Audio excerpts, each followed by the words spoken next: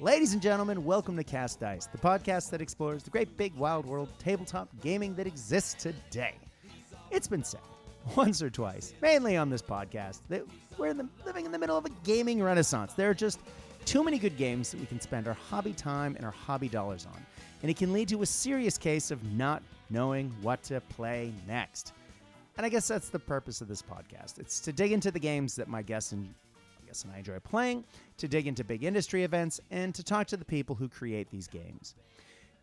2021 is now long dead and gone. Long may it remain in the grave. And we have moved on to another exciting year and an exciting new phase of a global pandemic. And yes, that has made some pretty big changes to the way that we play games. And I'm sure that's going to come in once or twice as part of this conversation. But as this school year for me has ended, in Australia, our school year ends at the end of December and then resumes at the end of January. I'm actually on summer vacation, and you may hear it in my voice. I am a little bit more relaxed and a little less burnt out than perhaps the last couple of episodes of Cast Dice have indicated, because I've actually been able to sleep in and spend some time thinking about hobby, and it's just been glorious. But on top of that, it's been really exciting because I've actually sat down and played some games. Now that Omicron is sort of tuning up, I'm playing a little bit less, mainly because I'm a little nervous to be around human beings. But I have actually played some games, and it's been lovely to do that, and it has really reinvigorated me and my hobby, and it has actually led to a really big problem of me standing in my hobby room last night and looking at 3 separate drawers of projects that I'm currently working on and not knowing what to paint next.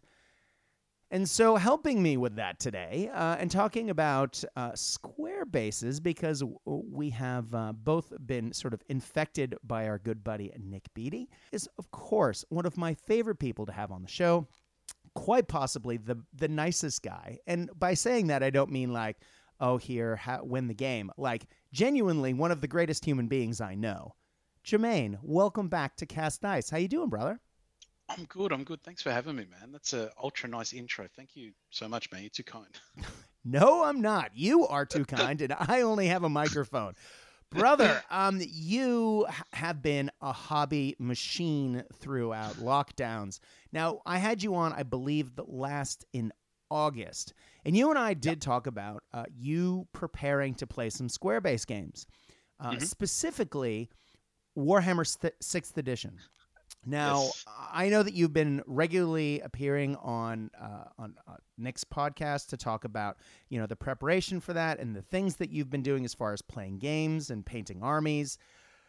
But can you just talk to us a little bit about that process? Because it is strange for a lot of gamers to get together with a group of people and over the span of 6 to 8 months to paint up an entire army. And fantasy armies aren't small for a quote-unquote dead game system during a lockdown.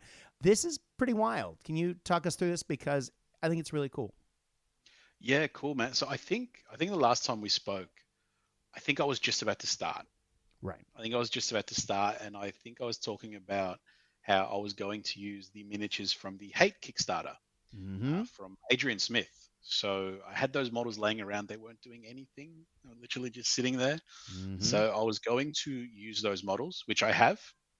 So I got started, and we have a sort of a weekend away on the 28th of this month, which is going to be awesome. And my army's done.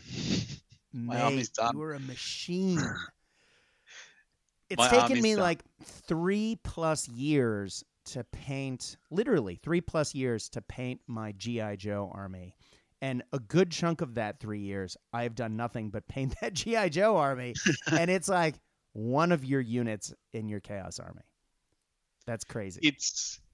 It was pretty crazy. I didn't expect to get through it as quickly as I did, to be honest. But the hate models do the work for me. they're really easy models to paint. They are really, really detailed for one mold plastic models. They're very impressive, and they got a great range too. So I think my list building essentially revolved around what I had in that box.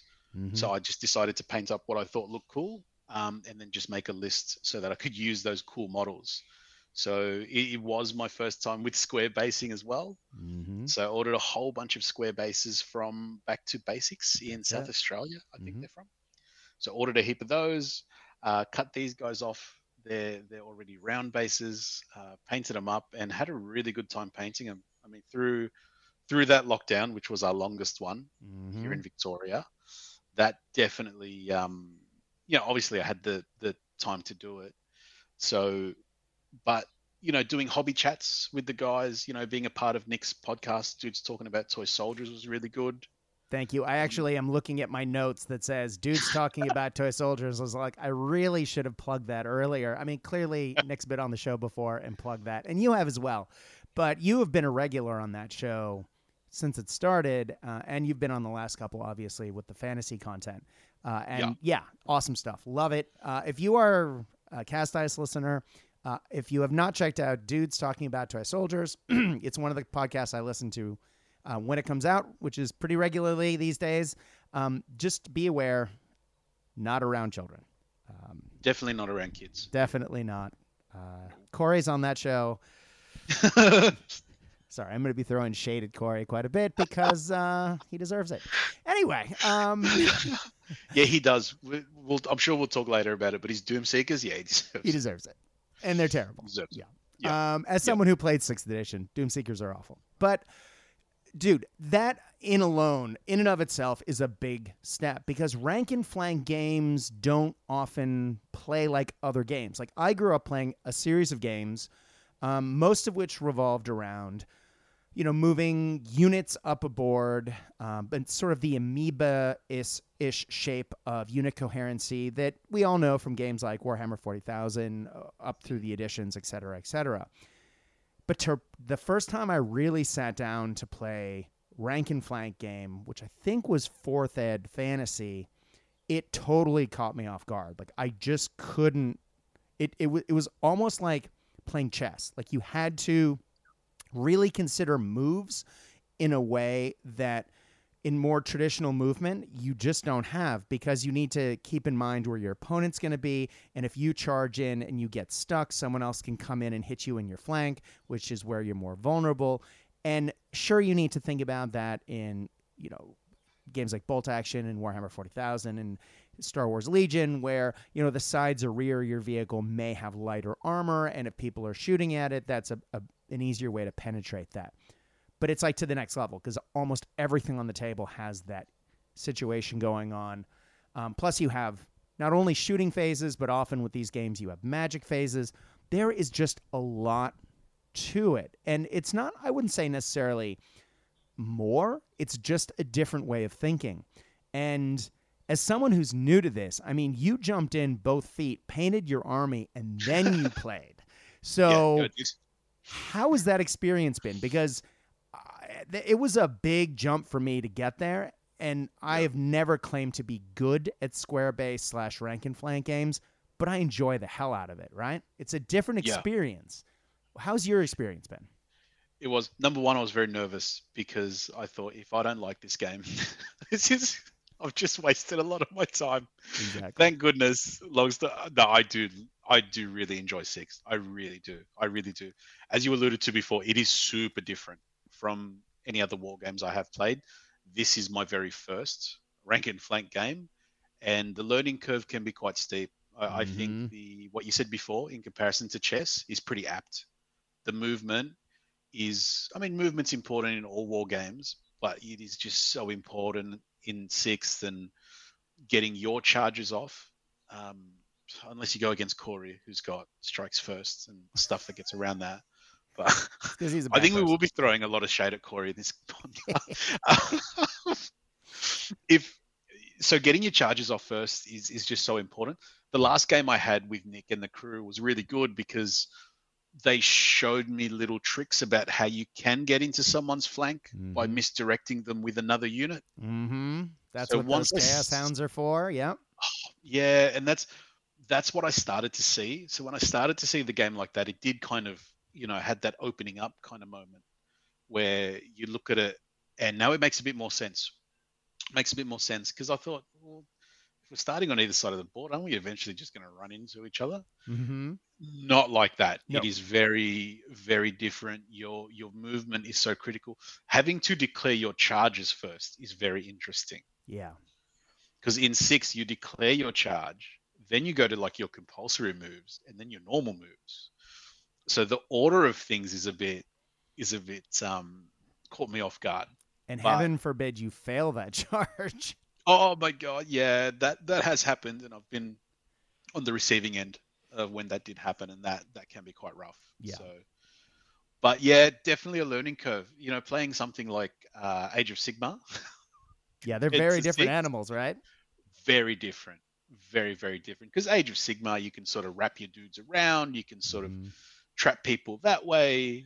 Whereas with 6, yeah, if you get stuck with some hounds and you're out of position and someone gets into your flank, or heaven forbid the rear, where I think you get +2 to your combat res. Yeah. It's a bad day. It's a bad day. Yeah. It can be really unforgiving.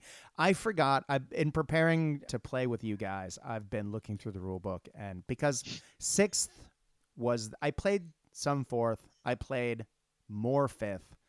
6th was the edition, besides 8th, that I think I definitely played the most of. And I played a lot when it first came out because I was in Boston hanging out with my friends at Danger Planet Games, and they had a Slow Grow League to kick off the edition coming out. Then I went back to work for Workshop, and my housemate at the time, Anthony Nelson, he just loved fantasy, and it was when the 6th Ed Chaos book came out, and I loved Chaos Warriors, so I ended up playing Chaos Warriors and Chaos Dwarves, which got the update in the Ravening Hordes, which was the book of army lists at the beginning of that edition. So I was like, oh my God, I have an army and I have rules. I'm going to play all the time. And so having looked through all that, I forgot how much psychology was an important part of that edition. I also forgot that when you charge someone, if you wipe out their front rank, they don't get to attack you back. That's huge. Yeah, I found that out the hard way.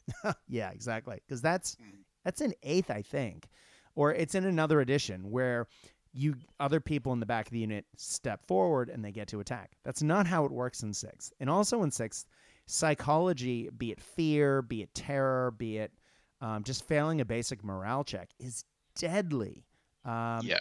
And I think it's a far more, pardon the pun here, because I'm talking about psychology, I think it's a more cerebral gaming experience. Like, you really need to think about what your units are going to do and where they're going before they get there. Otherwise, you're going to end up, you can't just push it forward, or you're going to have a real hard time. Yes. Yeah, I definitely agree. Yeah, I have failed some terror checks that have been brutal, and I've had my guys flee and get caught. Getting caught when you're fleeing is brutal. Feels bad. I had to do a double take when Nick caught my guys fleeing, and he goes, "Yeah, they're just gone, man." And I went, "Can you elaborate on that, Nick? Does that mean I just take this block here that took me about 15 hours to paint? I just take that off, the whole block?" And he's like, "Yeah, man, the whole block." And I'm like, "Huh, that's how this game works." Yep, that doesn't feel good. It's brutal. It's brutal, but I kind of like that too, because things die in droves. It's one of the things I enjoy about 30K. Yeah, is exactly. At the end of the game, you're not left with much. You're left with a couple of units. You're not left with much. Yeah, it reminds me of the last time I played in a big 40K event. I played Orcs, and I think I totaled it up, and at the end of the first day, I think out of all my games, I think I had something like 25 Orcs left total. Wow. And I won all 3 of those games, and my army had like 120 Orcs to start with. And it was just like every game, it was just a meat grinder. And I was just feeding my opponent orc upon orc upon orc. en masse. But at the end, it was like, I think I have like 10 dudes left. There was one game where I had 4 guys huddled on an objective, and I just happened to win. But I was thinking, is this actually a victory? Is this? I mean, yes. But it's super deadly, right? And I know 30K is famous for it. 20 Marines dead. Next. Pretty much, yeah. What's that? A large template that's the size of a dinner table. Mm-hmm. Gone. Yeah, everything gone. Remove all that. Yeah. So that's enjoyable. And as you said, I think it is a bit more cerebral. I've definitely noticed a lot of war games have this, but this more than others, where it's what am I willing to sacrifice to get into that person's flank? Like, am I willing to sacrifice this 16 Marauders so my chosen can hit this dude's flank real hard? So I kind of like that too. I like that tough choice. I enjoy that with the war games. I'm thinking back to some of those games in 6th and 7th. 7th, I think more because it had more of a Hero Hammer feel. But I definitely remember thinking, okay, what am I going to put in front of my opponent's super scary units to keep them going in this direction, even if it means running them straight through the middle of my army, just because then they are destroying my cheapest units and my other expensive things. Like, I'm just going to ignore that mess. By the time it comes out the other side of my army, runs off the board, and then comes back on facing the other direction, hopefully I will have done bad things to the rest of their army. But it's just like, how am I going to stop that one unit and just do my other stuff? I think that is more of a 7th ed problem, but that was always one of those situations. It was like, oh God, what can I sacrifice? But that is just the nature of the beast, right? And I guess that would be what would happen on a tabletop or in a battlefield then. Life is cheap. I think so. Yeah, I think so. And the if you've got a unit fleeing, if you've got another unit, I think it's within 6 off the top of my head. Yeah. They too have to take a morale check because they're just seeing their, like if you're a marauder and you've just seen the chosen warriors of chaos running the other direction, exactly. You are going to question whether you should still be there or not. I do love that orcs and goblins have that rule where they ignore, and the Chaos Dwarves have it with hobgoblins as well, and they're just like, don't care, they're not worth it, whatever. But the other way around, if the orcs or the Chaos Dwarves are running, everyone's running. Oh, that's cool. I didn't know there was that rule. That is cool. Yeah, that's very fluffy. I like that. Yeah, it's fun. So, well, what you're talking about, though, has actually reminded me of another game that we talked about on this podcast, God, a year and a half ago? It was 2 moves ago before I moved, 2 house moves since then. But Oathmark by Joseph McCullough is another rank and flank game. And during this lockdown, I got together with our old buddy John, who helped us with the Bolt Action Chinese content on the show. And we sat down to play Oathmark. And I owned it. I had armies. I was all ready to go. And because of lockdowns, I just never actually played. And John, to his credit, said, hey, I want to play this. Let's do it. And he bought a ton of really old Warhammer models, like I think 3rd ed, 2nd ed, orcs and goblins. I mean, ancient, before my time. And he's been lovingly stripping them and then repainting them beautifully. And so he's about halfway through his army, but he's doing it unit by unit. And because he's slow painting it, I was able to play against a fully painted army that he put on the tabletop of orcs and goblins of these gaudy old school colors and these tiny, tiny orcs and tinier goblins. I couldn't believe how small they were. And I mean, I love how old Hammer models are smaller. I love the old scale, but those are small for old Hammer. But it was wonderful to line them up and to play a game against that. It took me way back to my early days in fantasy, but the rules felt great. Just like in Warhammer 6th edition, you get only the front rank fights, and ranks are set at 5. So when you attack with someone, you both get to roll 5 dice. Now, like a lot of Joseph McCullough games, rather than rolling to hit and then rolling to wound, just like in games like Stargrave, Frostgrave, Silver Bayonet, you you've combined all of that into one roll. And so you roll 5 dice, your opponent rolls 5 dice, you then figure out the results, and then that determines who won the combat. It's a lot less die rolling. In some cases, it might take a couple extra seconds on math because there's more modifiers to get rid of that extra die roll. But it is a seamless, after you've played it for a couple of turns, it became, effortless. And it was just a quick discussion, like trying to figure out to hit modifiers in bolt action. It's like, okay, +1 for being point blank, -1 because I moved, this sort of thing. Like just tink, tink, tink, tink, tink, done. Okay, this is what I need. And then you figure that out. It was a really great system. But unlike Warhammer Fantasy 6, if you beat your opponent, they become disordered, which almost is, they don't run right away. But if you get hit a second time, they're destroyed. So it's almost like you get that second chance, but then if you mess up, they're gone. So when you get that second chance, is there a negative to that? Yeah. You attacking? Yeah. Yeah. They definitely, they have negative modifiers. Okay. You have a harder time activating them because before any unit does anything, you need to roll to activate them based off their leadership score. And again, it's one of those things that it doesn't always sound super intuitive the way I'm describing it, but Joseph McCullough makes a really elegant set of rules every time he sits down, and this played very smoothly. I have to say, it felt really good. The magic had an impact on the board. I was happy that I had mages, but it also didn't cripple things as far as you weren't deleting units left, right, and center. It felt right, and in many ways, in my preparation to play 6th, Oathmark felt pretty good. Now, cool. The big difference here, and I'm sorry that you haven't played Oathmark, Jermaine, you're just listening to me prattle on about it, is the way that the armies are built. Now, in 6th edition, you have a certain percentage of your army. Oh, no, not percentage. Now I'm getting confused with 8th edition. You have the force organization chart, right? So you can take so many lords, you can take so many heroes, you can take so many special units, so many rare units, but you have to take a certain number of core units, right? And so you have to pay the core, get that on the table, have a general, and then everything else, you have limits on how many you can take to prevent you from just taking the biggest, baddest, scariest things all the time. Oathmark is... it's a fantasy world where there's no black powder. So you have all the traditional tropes that you would expect. In the basic core rules, you get elves, dwarves, orcs and goblins, and humans.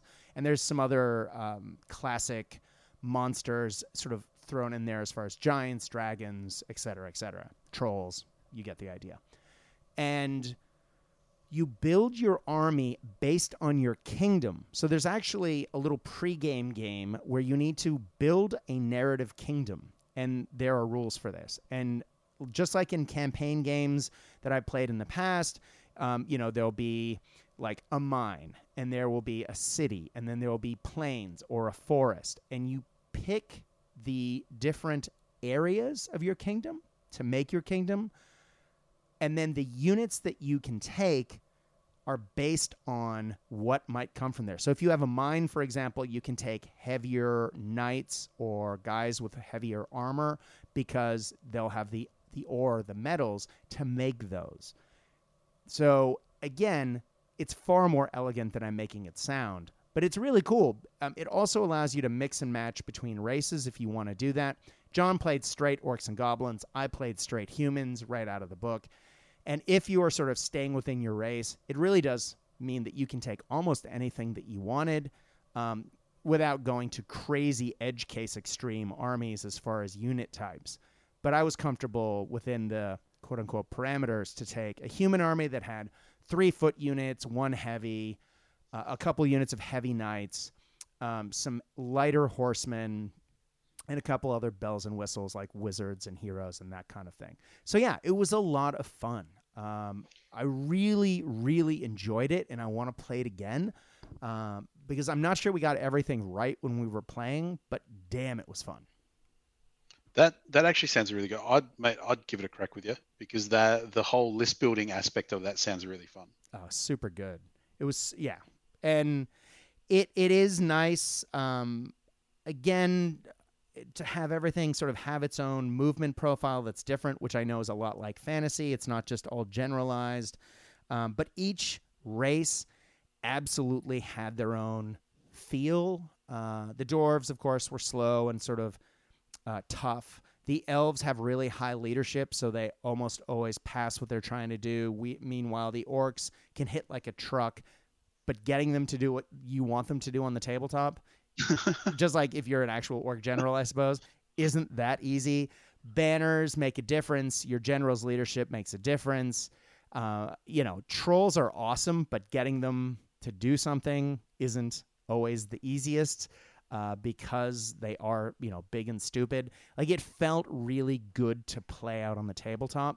And I know I was playing against old Citadel models, and I was using my Warhammer Fantasy 6th Ed Chaos Army that I mentioned earlier.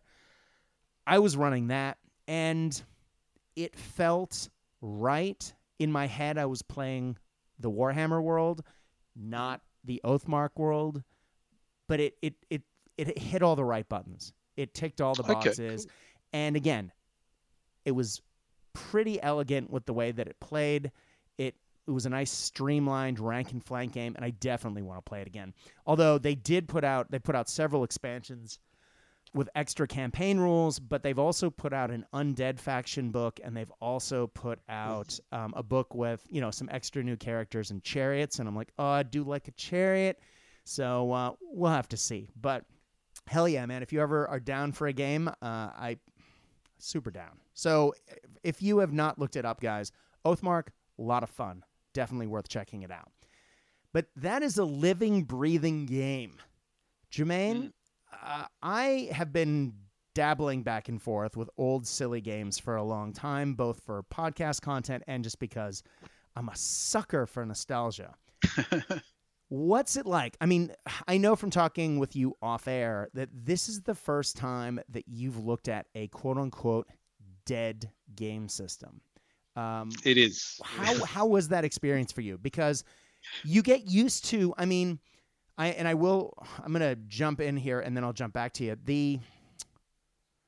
When I worked for Games Workshop in sales, and yes, I know I've said it a million times, we intentionally had sales releases every week of the year to allow the company to call up independent retailers and say, hey, I have new products to sell you this week, and to give those stores a reason to buy.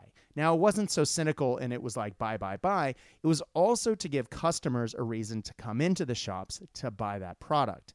And Games Workshop had set up this perpetual motion machine, like a shark that never stops swimming. I don't mean it to sound so grim, but by creating that never-ending cycle of new releases, you do train the people in that hobby to always being on the lookout for something new. And this is something that they've accelerated, if not 10 times, 100 times since I worked for the company, because now editions are coming out faster, for better or for worse. There's definite positive sides to that. I'm not complaining. Editions have far more codices in them and army books in them now, and they're doing almost constant FAQs to quote unquote level and fix the game, based on player feedback, which is great.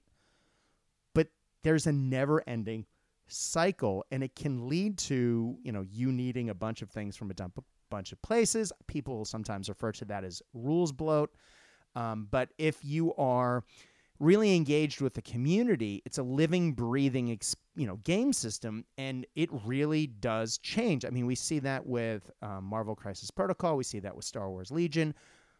Game companies are interacting with fans more and more and more and more often, and it's leading to far more regular changes than previously, both through social media and through release schedule. And so we are trained into thinking, what's coming, to get off that and to look at a system that is hard, dead, and gone and is like 2 editions back. How has that been for you? It was a hard sell at first because, as you said, you do get trained into thinking, well, if it's gone, it's not something that I'm going to look at. So it's funny you did mention that because yeah, you do get trained into looking out for the new shiny toy. So when Nick spoke to me about it at first, I went, "That's crazy. I'm not doing that. That's crazy." And then here I am a few months later with all this painted stuff. But the way that happened was he's like, "Look, give it a shot. Have a look." He actually got me. His hook was, his hook was, if you imagine Age of Sigma as 40k, uh, this is the 30k to what Age of this is this is the 30k of fantasy games, and he got me there. Yeah. And he got me there because he knows how much I love 30k. So he got me there. So I started to look. And one of the big hooks at the start was the artwork, which, funnily enough, Adrian Smith, who drew all the stuff for the Hate Kickstarter, which are the models I'm using, actually drew a lot of the older Warhammer stuff, both 30k and fantasy. So a lot of the artwork, including the cover on the Hordes of Chaos book, that's right, is his artwork, which is really cool. So that's a weird kind of synergy that's happened, that I'm using I'm using an Adrian Smith army that isn't for Chaos but matches Chaos to a T. So that was one thing. Another thing that pushed me into it was, wanting to use these Hate models. But so obviously I painted the army, happy with the game. One really refreshing thing is the fact that I am not getting assaulted with weekly changes, weekly, this is coming out, this is the next rumor. That has died down, which I actually found is really, really nice. Really nice. Not having to think if what you've bought, they're going to change in 3 months or 6 months or in a year's time. Or by the time you finished painting the army. Exactly, because they come out with them quick. I think for a codex now, I think it's about 2 weeks later the errata comes out for them. So it's a quick turnaround. So to have something that is quote unquote dead and gone has actually been really refreshing and really nice, because there is no more changes coming. This is it. What we've got is what we've got. You don't have to worry about that stuff. So that's been good. That's been nice. And I wasn't expecting that part to be such a positive thing, but it is. It's also kind of fun to go hunting down the pieces. It is. Not only the models, right? But finding the books, digging through old White Dwarves.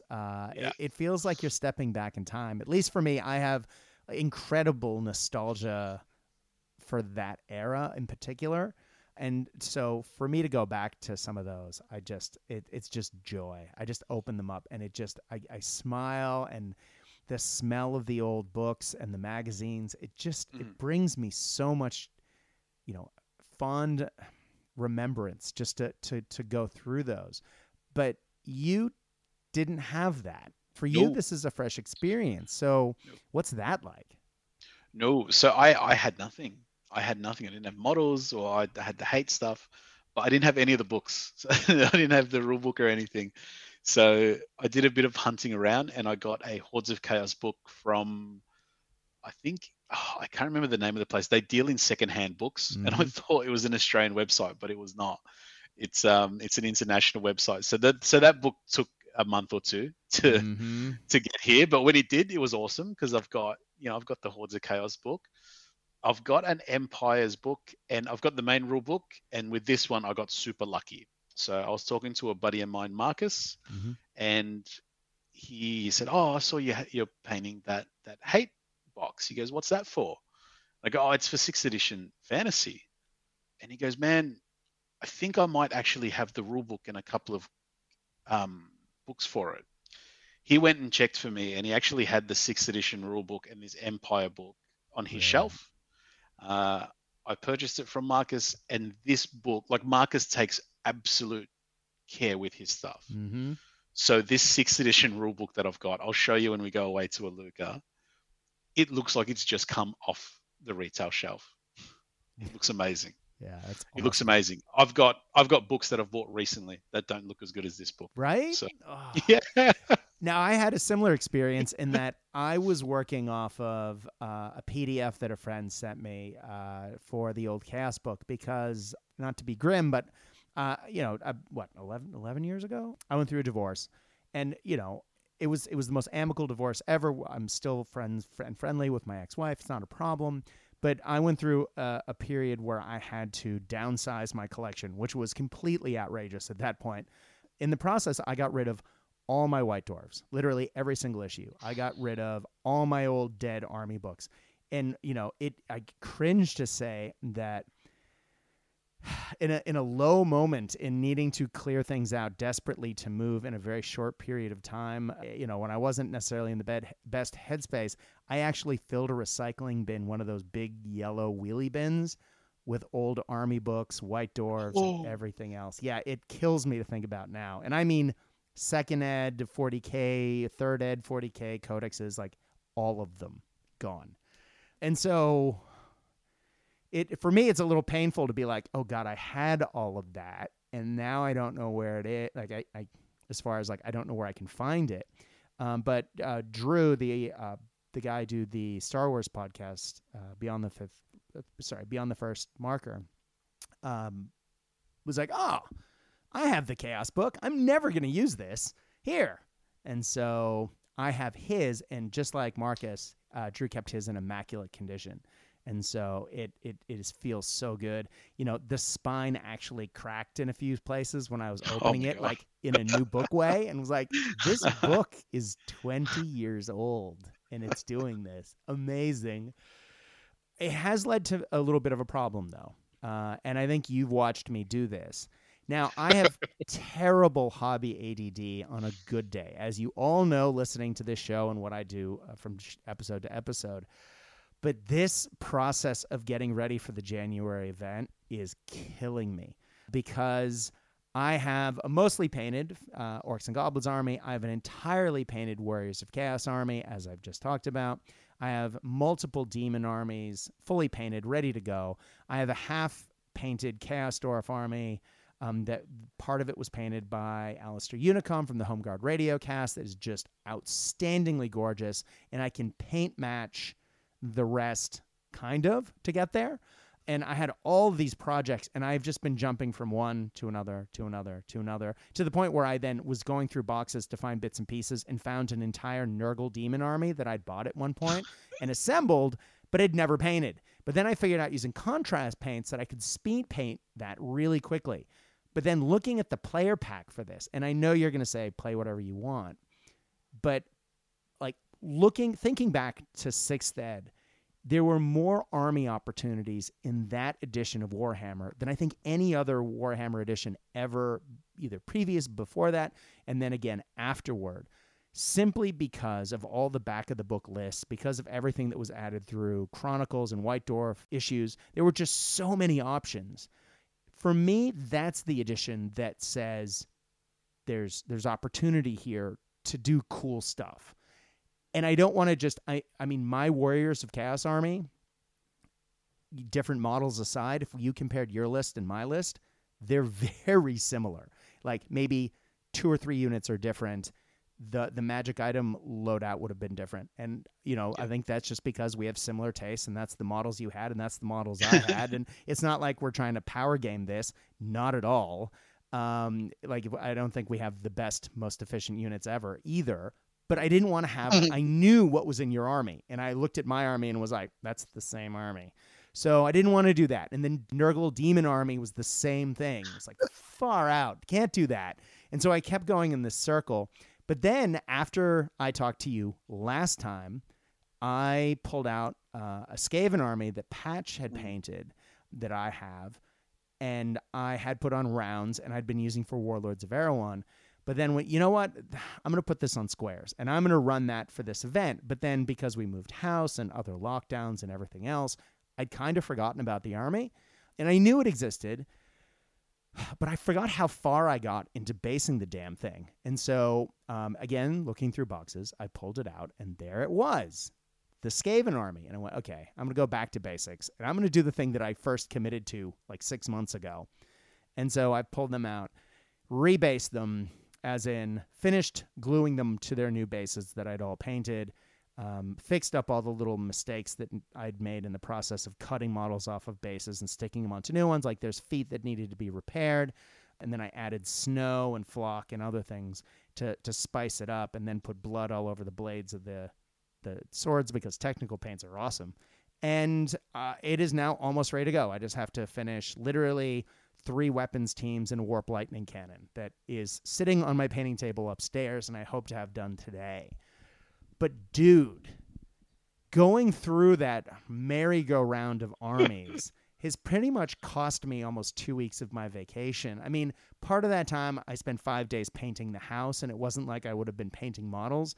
But during that time, I was listening to your guys' podcast. I was listening to The Old World Lives and all sorts of other fantasy YouTube things while I was painting. And it just was like, okay, I'm going to do this army. No, I'm going to do this army. I'm going to do this army. And it was just super frustrating to the point where I actually bought an entire set of bases for my orcs and goblins from Back to Basics because, again, they're on rounds and they need to be on squares. And now I'm not doing that. I actually would have played the orcs and goblins, but I got a notification that because of COVID and shipping delays and production delays, I wouldn't be able to get the bases to do the orcs and goblins before January's event because of all the armies not present. Greenskins were the ones that weren't, and was like, well, I don't think greenskins were particularly great in 6th ed, but again, I'm not doing this to win. I'm doing this because it's fun. And I was like, yes, I can put this on the table. No one else will have it. It will be different. It'll be fun. Cool. But anyway, then I realized the other Skaven was taking a Hell Pit army, which is all the giant monsters, and just was like, well, in that case, I'm just going to take a regular Skaven. Yeah, so, nice. Anyway. So that's been an ordeal. Yeah, it's funny because in the chat, I've seen this transpire. I've seen this descent into madness firsthand. And it's also mainly because I've been on vacation and have time to be like, no, I can do this. No, I can do this. No, I can. And you guys keep saying over and over again, play what you want. And I'm sitting there in the back going, that isn't helping. Yeah. Ooh, a castle. Yeah. But seeing Skaven in en masse is going to be cool. Yeah. I'm looking forward to playing some of these different armies because I've played against Nick's Vamps, which were interesting. During our sort of mixed battle, I have played now Corey's Dwarfs, which Slayer Cult, which is not regular dwarves. For the record, they play very differently. Yeah. So Doomseekers, if anyone listens to our last podcast on talking about toy soldiers, we give Corey quite a bit of stick. Deservedly. The Doomseekers. because Brad, there's 65 points of just death. Just 2 of them went into, the flank of some Marauders, and the Marauders next turn I was just taking the whole, like it wasn't even worth me taking the 4 guys off. I just took the whole 16 block off.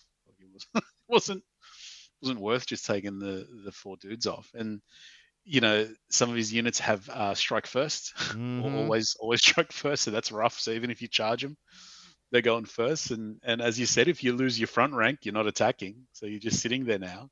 And they have a lot of attacks being Slayers. Yeah. And he had one unit where I believe the rule is if they get killed by something that's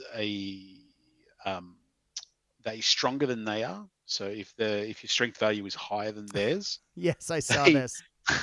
They get points back. So like you get the points too, but they're also accruing points back. So then the difference later, if you're totaling up the points, isn't that far apart. So, yeah. Hey, can I just point out quietly? Do you know who do not have strength 5? Skaven. Skaven, yeah. That's what I'm looking forward to, and when we go away in late Jan, is seeing some of these other armies interact, because between, particularly Matt, Nick, and Corey, they've only been playing each other, and then I've had a couple of games now. we've only ever seen each other's armies. So like Pip is bringing Empire, you've got Skaven, Chris is bringing Dark Elves, and I think Mitch, I want to say, is bringing the Wood Elves, I think. So seeing some of the and Jay's bringing High Elves, so it's going to be great seeing some of these other armies interact and seeing what sort of everyone does against different matchups. I think is going to be really cool. Yeah, man, 100%. And just seeing that variety and that variation. I mean, there's a couple of Skaven players. Yes, there's a couple of Chaos players, but there is such a great spread. And the people who are going, are generally doing it, I think, with I think everyone is actually, now that I think about it, with sort of the right mentality. And pardon me for you saying the right, in that it's going to be sort of informal. No one's going to take that list because, if you have, and this, I guess, is a danger of a dead edition. I went on a couple of 6th Ed Facebook groups and was just looking up, look up Skaven, look up, every time I go to pick a new army, I was like, oh, yeah, let me look this up. And I'll just look at some of the posts. And it just reminded me of how the rules worked for that. And it was super helpful.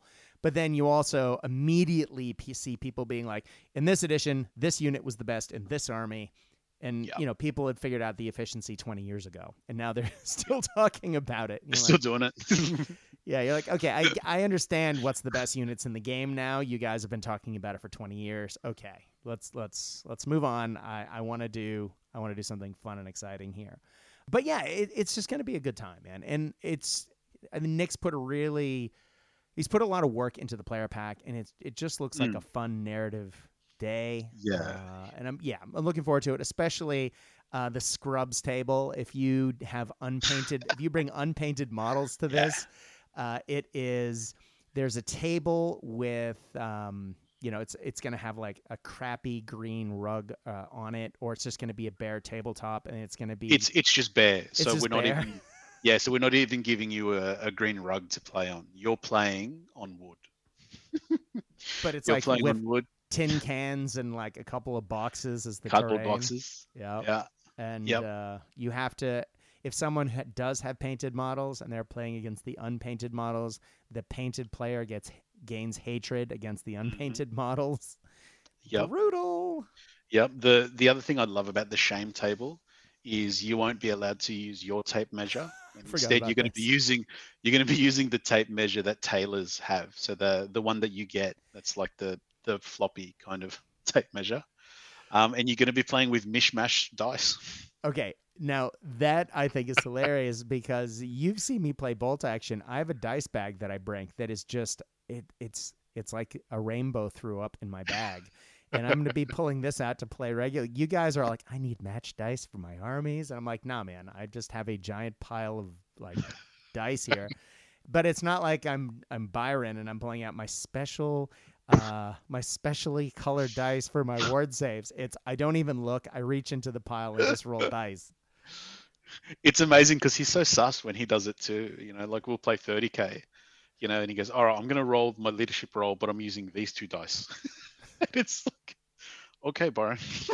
If he rolled better, it would probably be a problem. But since he, doesn't always do it. Yeah. I'm like, okay. So, yeah, the mishmash dice are not only different colors, but different sizes too, which I know do people's heads in. Yeah. So that's going to be fun. That's the shame table.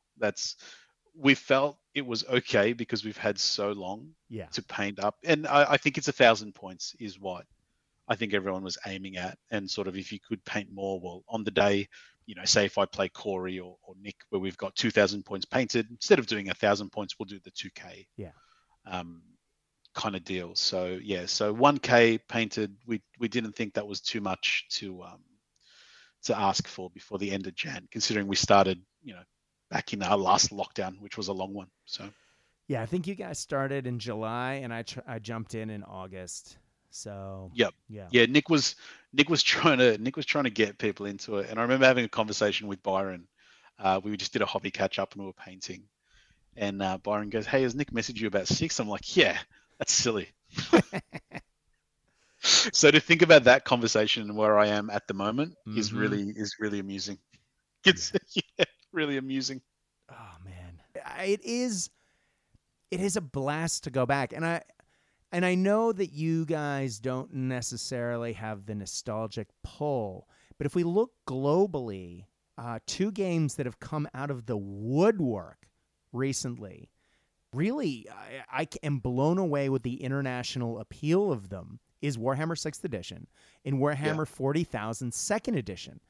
It's like in lockdown, people have gone back to their childhood loves and have sort of pulled them out again. And, you know, there are more battle reports for 6th Ed and for 2nd Ed on like YouTube all of a sudden that I'm like, wait, what? Why these? Why now?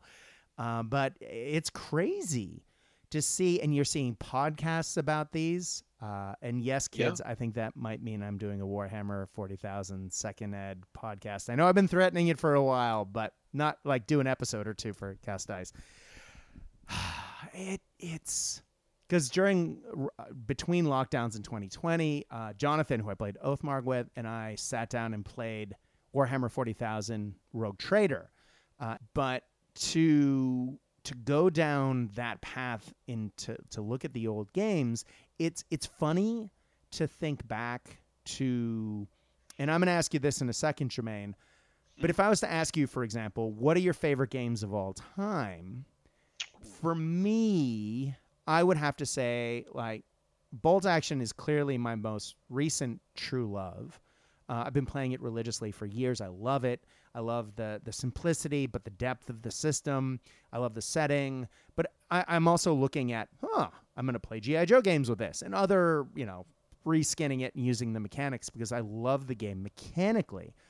But if I was to go back to like my childhood, I basically learned to read playing D&D books and games like Car Wars and Ogre and BattleTech. Like I was enthralled with the BattleTech lore as a kid, but I never got to play the game very often because nobody played. And I ended up playing against myself a bunch of times. But then when you actually sit down to play that game with someone else, it's a very different system. And God, is it clunky? I don't want to say it's just an older system. So having gone back to play that, the fluff held up pretty well, but the system didn't, to my memories. And I played Car Wars with our buddy Dave Monroe a couple of years ago. And Car Wars was one of my favorite games in the 80s. Absolutely adored it. But it was nigh unplayable. By modern terms, it was like the worst driving simulator ever. Although it did have a hilarious end where the only way that my driver would have survived on his last hit point was if he drove his car into a brick wall, which was on fire, to stop the car fast enough for him to get out of the flaming car without dying. And, of course, then Dave just ran me over. So that was a great game, but and I know, again, when you play things, rules and things become faster and, you don't have to think about them as much. But that was really not streamlined as far as modern gaming experiences go. So I have to say neither one of those games really survived the test of time. And going back to play Rogue Trader was wild. Like, things that I assume are integral to Warhammer 40,000. All models move 6 inches. Games are played on tables that are 6x4. Games are 6 turns. None of that was in there until 3rd edition. So to actually go back and play an edition where Space Marines are toughness 3 was wild. And just being like, I'm sorry, what? How does this work? And it was fun, and I'm glad I went back to play Rogue Trader. But my God, did it not match? And it made me realize that my favorite edition of Warhammer ever, and I was a religious 40K player for decades, is probably 3rd edition. I just love what it brought to the tabletop. And I know that's sort of sacrilege because everyone talks about how 3rd killed 2nd and 2nd's like the golden calf. But like 2nd's weird, but it's a good game. I want to play 2nd because I remember loving and hating that edition, but I remember being super happy when 3rd came out, and I had played in a bunch of the original Baltimore Grand tournaments for 2nd Ed before that, and thinking, okay, it's time for something new, and was so excited when 3rd Ed came out. So, I don't know. Jermaine, if I was to ask you, what are your favorite games of all time? Ooh, Because you played a that's lot of games. yeah, I have. I actually haven't been in the hobby all too long, um, which is a bit of a weird one. So I think I started in 2016. I think. Jesus. Okay, I didn't I realize think. that. Yeah, I started in 2016. So my first introduction to war games was actually 40K was just jumping into seventh edition. Wow. Yeah, yeah, and the guy at the GW store was promising me that the new Blood Angels book was around the corner, and that was still 2 years later after I got Mm. into it. And I think they took The stories it. red shirts tell you. Yeah, he goes, no, they're around the corner. They're around the corner because I bought the old battle box for Blood Mm-hmm. Angels because they look really cool. So I remember buying that, and he goes, no, it's around the corner. It's around the corner. And then it came out 2 years later, and it made the battle box kind of redundant to use because I couldn't use the jump pack guys as troops anymore. It, really, Oh it was no. it was strange. It was strange. It was strange. So um, if I was to go on at the moment, my favorite game that I've played, and it was one that we played religiously for a long time. I went to CanCon twice for it. It would be Malifaux Second Edition. Yeah, that was a good game, right? Yeah, Malifaux Second Edition, and I'm going to caveat that with Malifaux Second Edition before the third expansion book came out, because the third Yeah. expansion book brought in some not some pretty negative play experiences, in my opinion. It brought in some minions that were like minimum 3 damage, and Mm-hmm. minions aren't really meant to do that. And there are a couple of funny things in there, but Malifaux Second Edition, I've got very fond memories of. Um, so it's probably there as my favorite. In terms of the game system itself, Bolt Action is really probably one of the smoother Yeah. um, game systems, along with Saga. Saga's really good Yes. too. Yeah, Saga's got a really smooth game system. It actually Saga reminds me a lot of Bolt Action. Bolt Action reminds me a lot of Saga. Mm-hmm. So yeah, definitely those ones stick out in my head. Yeah, man. Saga's one of those games that I keep meaning to pick up, and I just haven't. What lockdowns, right? Well, I was it's because the Magic expansion came out, and I was like, yeah, yeah, like yep, Fantasy Armies. Like I've been wanting to play Saga. I can play Fantasy. Let's go. And then yep. no. So one of these days. Yeah, yeah. Well, you can use I mean, I've got the book and stuff. So if you ever want a game, we can use the fantasy models we've got in Age of Magic, which I've had a couple of games of, and it's very fun. Oh It's really man. good, I really mean, good. It's just so smooth. It's just a nice smooth system. I think you and I need to actually just like take a week and just play through And just everything. game. It was like Yeah, I that. think so, man. It was like when I went to play Jonathan. We both looked at each other and said, "Well, here's a list of game systems that I've been wanting to play.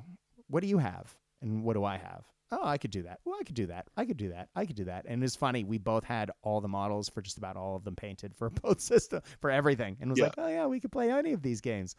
Crap, that doesn't narrow it down. Ugh. So yeah. Ugh.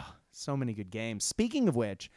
I know that you are a big fan of Warcry, and you've oh played a yeah, lot of it. In fact, you've just painted up yeah. another set of Warcry terrain for this fantasy event. I did, I did, and like I said on on dudes talking about toy soldiers, it broke me. It really did. Because It it's really really did. ornate stuff, isn't it? It is. It is. I remember assembling it, going, "Oh, this would be cool. I can knock this out pretty quick. It's a lot of wood. It's going to be a lot of brown. It's going to be a lot of dry brushing. That'll be cool." And then I looked at it closely, Mm-hmm. and it's you're playing in the chaos wastes, right? So for chaos, as bad as they are, and as big and brutish, geez, they love to bedazzle everything. They love Jewels to. and skulls on everything. Man, if they can put trim on something, it's going on. So they've got trim on mining equipment. There's mining equipment we're talking about here. They've got trim on it, and it's nice. So that kind of broke me, mate. To be honest, that I didn't expect it to be that quite an adventure like that. So yeah, but I did paint that up for our event in Aluka because the last Warcry box I got, I think that terrain you can stretch over 2 tables, Yeah. mixed with the other Warcry stuff that I've got. So Yeah, Warcry, and that the new box that came out, Red Harvest. Mm-hmm. So, you would have seen it. They have those sort of conveyor belts of what's the metal that's on there? It's not. Varanite. Oh, okay. Yeah. Yeah, so Varanite. So essentially, it's I guess if you mix lava with a jewel, that's what Varanite is. It's extremely hot, Ooh. so it's extremely volatile. So what happens in the game is if you activate one of these sluices, I think I'm saying that Sluices. correctly. Yeah, sluices. Yep. Yep. So if you activate one of those, if you're standing on it like my guy was, he gets 2d6 damage, Ooh. or is it 3d6 damage? It's really brutal because it took him out. And if you're within 3 inches of this, you cop d6 splash damage. Yeah, it's a game of hot potato. Yeah, which, as you know, in Warcry, your sort of pleb models can be anywhere between 8 to 10 wounds. Yeah, I was gonna say that'll So wipe you right out. yeah, so if you roll a 6, and you've got 8 wounds, you're knocking on death's door. And if you happen to be standing on it and you're a minion, you're probably leaving the game super early. So Yeah. it's really deadly. It's really cool, and they've got these sort of Varanite pits all over the place, and they have the same rules as when you knock someone off the edge, but instead of rolling for damage, you just take that person off. Oh wow. Yeah, Yeah. yeah, yeah. Mm. You just take that person off. So it's super deadly, which is great. I've had a couple of games now with Red Harvest, and highly recommend it. It's really fun. It's just so brutal. I mean, Warcry is brutal anyway, Yeah. but adding this little element into it, really cool. And it's exciting to see what they might do for the next box, because if they're kind Mm-hmm. of doing that, I wonder what the next box will bring. So that's been fun. They That's been fun. do really bring interesting new elements into the game with each one of these new boxes. They do. Sometimes you could be cynical with going, do you really need a whole new board of terrain? Do you really need this, that, or the other thing? Does there need to be another big GW box, which, of course, are really expensive down here in Australia? But Yep. then when they value add it like that, and it really does change the way you play the game. If you are really invested in that game system, man, they are giving you some great new ways to play. It's cool. Yeah, yeah. I mean, look, that terrain that I got in that box. Yes, the box was very pricey, but the way I see it is, I get all that terrain.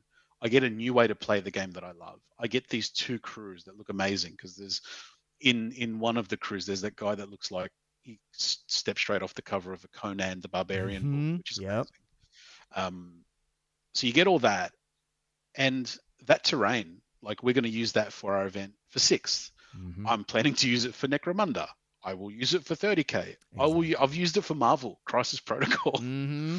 We've thrown slouses at each other. So in that respect, I feel like I actually get pretty phenomenal value out of their boxes, because they get stretched pretty far. I mean, terrain's one of those things, right? If you have well painted or just good quality terrain, it's amazing how many different game systems you can use it for. Yeah. I have a lot of bolt action terrain that I've been using for all kinds of game systems recently, and it fits perfectly every single time. I know for the January event, Nick put out the call to say, hey, if anyone has some terrain, people bring some stuff.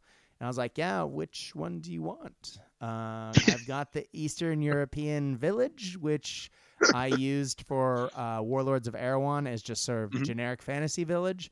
Perfect. I've got like snowy woods with huts and, this sort of thing. It's straight out of the beginning of Conan. Yes, that works. And I recently got a new desert table, brilliant new mat from Geek Villain. Gorgeous. And then I have some of the pre-painted Battlefield in a Box new desert terrain. It's like ruins, Egyptian, like that theme. And That's cool. I didn't realize when I ordered them, I thought I was going to use a lot of it for bolt action, for like a ruined desert, like playing like the beginning of The Mummy where you have the battle with the ruins in the background. I was thinking that might be a fun table for bolt action. And I didn't quite realize how many skulls were on some of the buildings, and was like, oh, this feels very grimdark. But I was able to use that as a Khemri table when I played John. It was my Chaos Warriors versus his orcs in the ruins of Khemri. And I think that would be perfect for this 6th edition day. Yeah, wow, you've got a heap. So yeah. I got there's some bits and pieces. But again, man, having nice quality terrain and being able to put models on it, it's just like the frame for, if your army and the other person's army are painted, that's like the big beautiful picture, and then the terrain that you're playing on, it's like the frame that brings it all together and really, makes it sing. Oh, feels so good, right?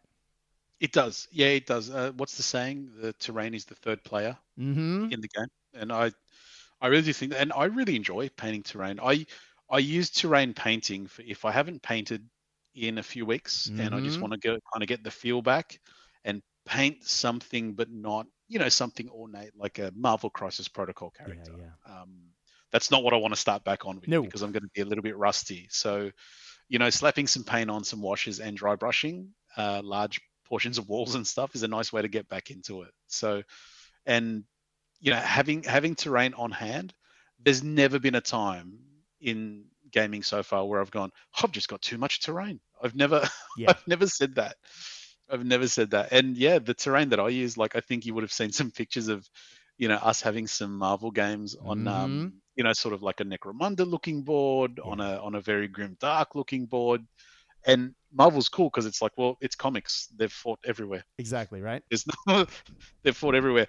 I actually want to get out my old like Western stuff that I used to use for Malifaux for Marvel because you're like, well, it's comics, so I think I could use that too. So, terrain's definitely, if you've got, it doesn't even need to be painted that nicely. Truth be told, it's just if there's some paint on it. Yeah. And both you and your opponent are playing with painted models, it makes all the difference. Absolutely. I was playing. I got invited by a friend of the show, Mark Newman, a couple of friends, and I, Viv from Knights of Dice, Lee Avery, who's been on the show before. We all went to his house to play Gunfighter's Ball, which is a Western game.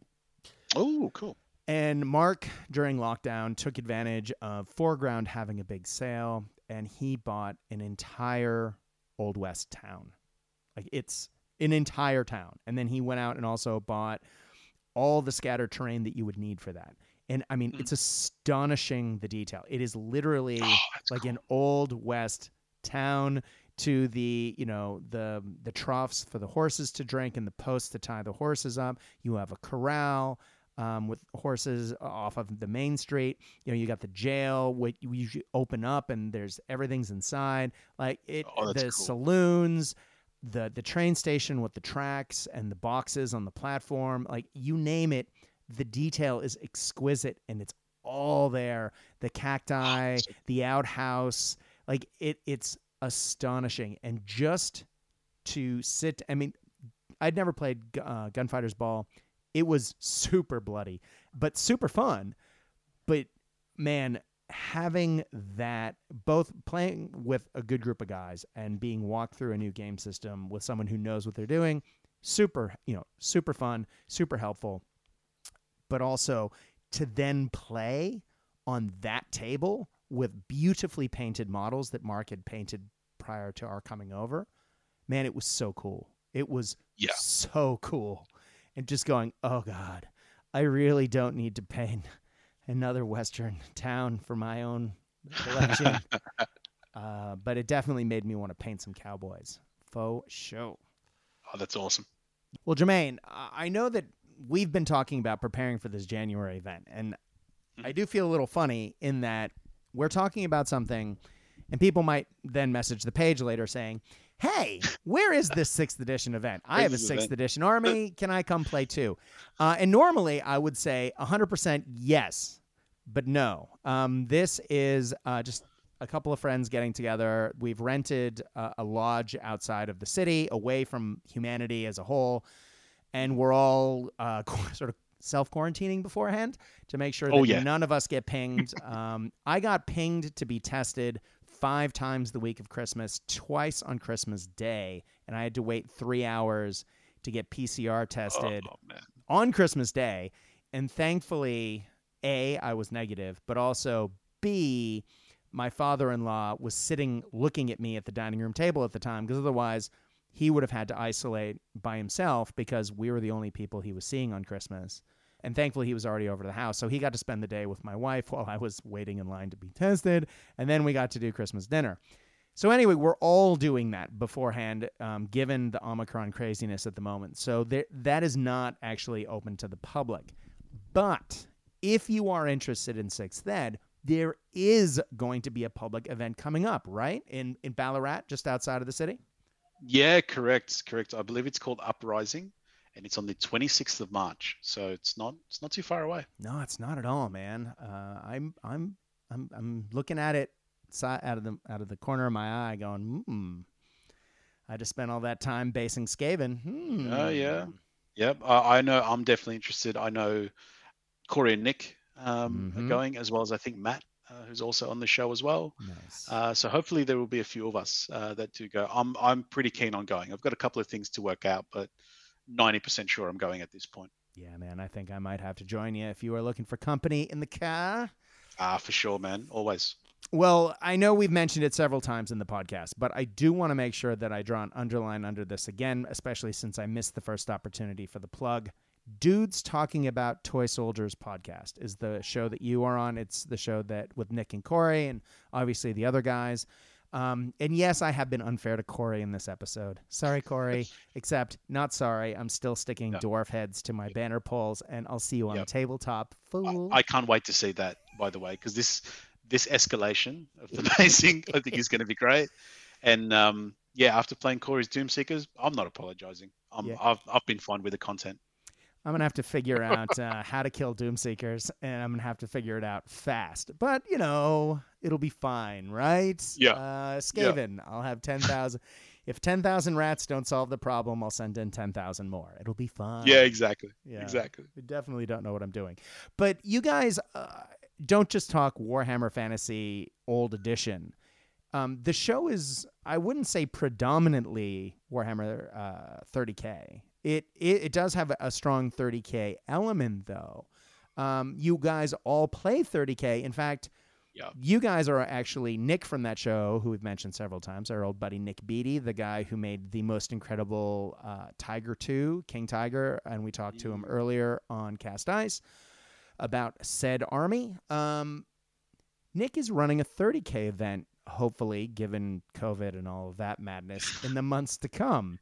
Can you talk a little bit about that? Because that also looks really good, and I might have to finish my Death Guard. Correct. So if you guys look it up on Facebook, it's the Vault of Enteriga. And poor Nick has tried to run this twice now, and COVID has come in twice and kind of destroyed it for him. So Nick's going to attempt to run it again between the 30th of April to the 1st of May. So it is the Saturday and the Sunday. And as Brad alluded to before, I've never seen someone put so much effort into a player's pack. Nick's very, very, very good with his players' packs. They're very detailed. The games are always fun because they're not always your traditional let's run at each other and just murder each other. It's pretty themey. So, and there's always a lot of fluff to go along with it too. So, definitely reading his players' pack, the one thing it definitely does is immerse you in what he's trying to do, which is always great. That's so he awesome. he goes to extreme lengths to get this done. So yeah, Vault of Enteriga, it's going to be really, really fun. 30K, good group of dudes. And this time I believe Nick is holding it in Geelong. And for those of you wondering, that is not Jim in the background. Jim is sound asleep. I believe Jermaine's dog is making a little bit of a whimper. Sorry, Jermaine, it's coming through. Yeah, that is me. I'm sorry. He's just been fixed, so he's not the happiest boy at the moment. Her friend. Yeah.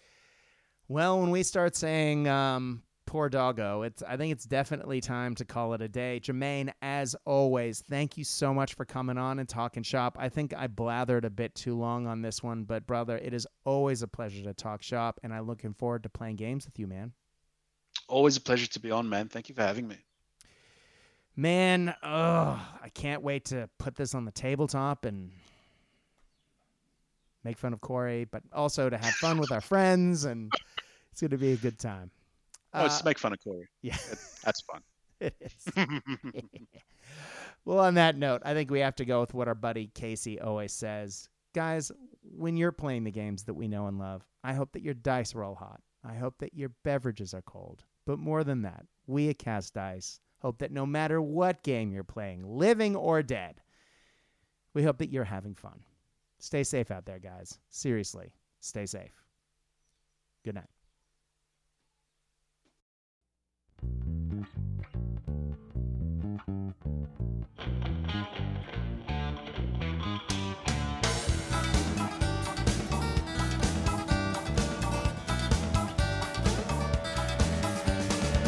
Another day rise in Paraguayan sun. A few cracks open, another Heineken. He's all alone. He's in his little room. He's all alone with a Burmese python and a loaded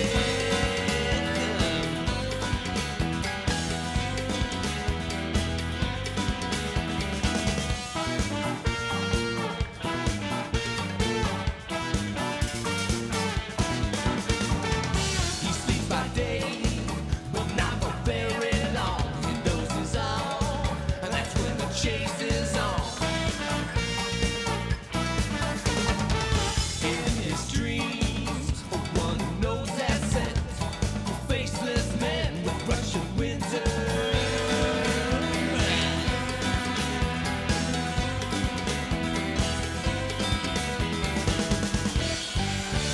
That sweaty little man on the tropical Capricorn without a tan. Neatest man this world has seen.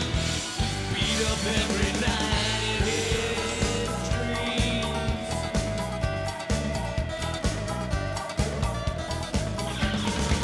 His friends are gone, and that track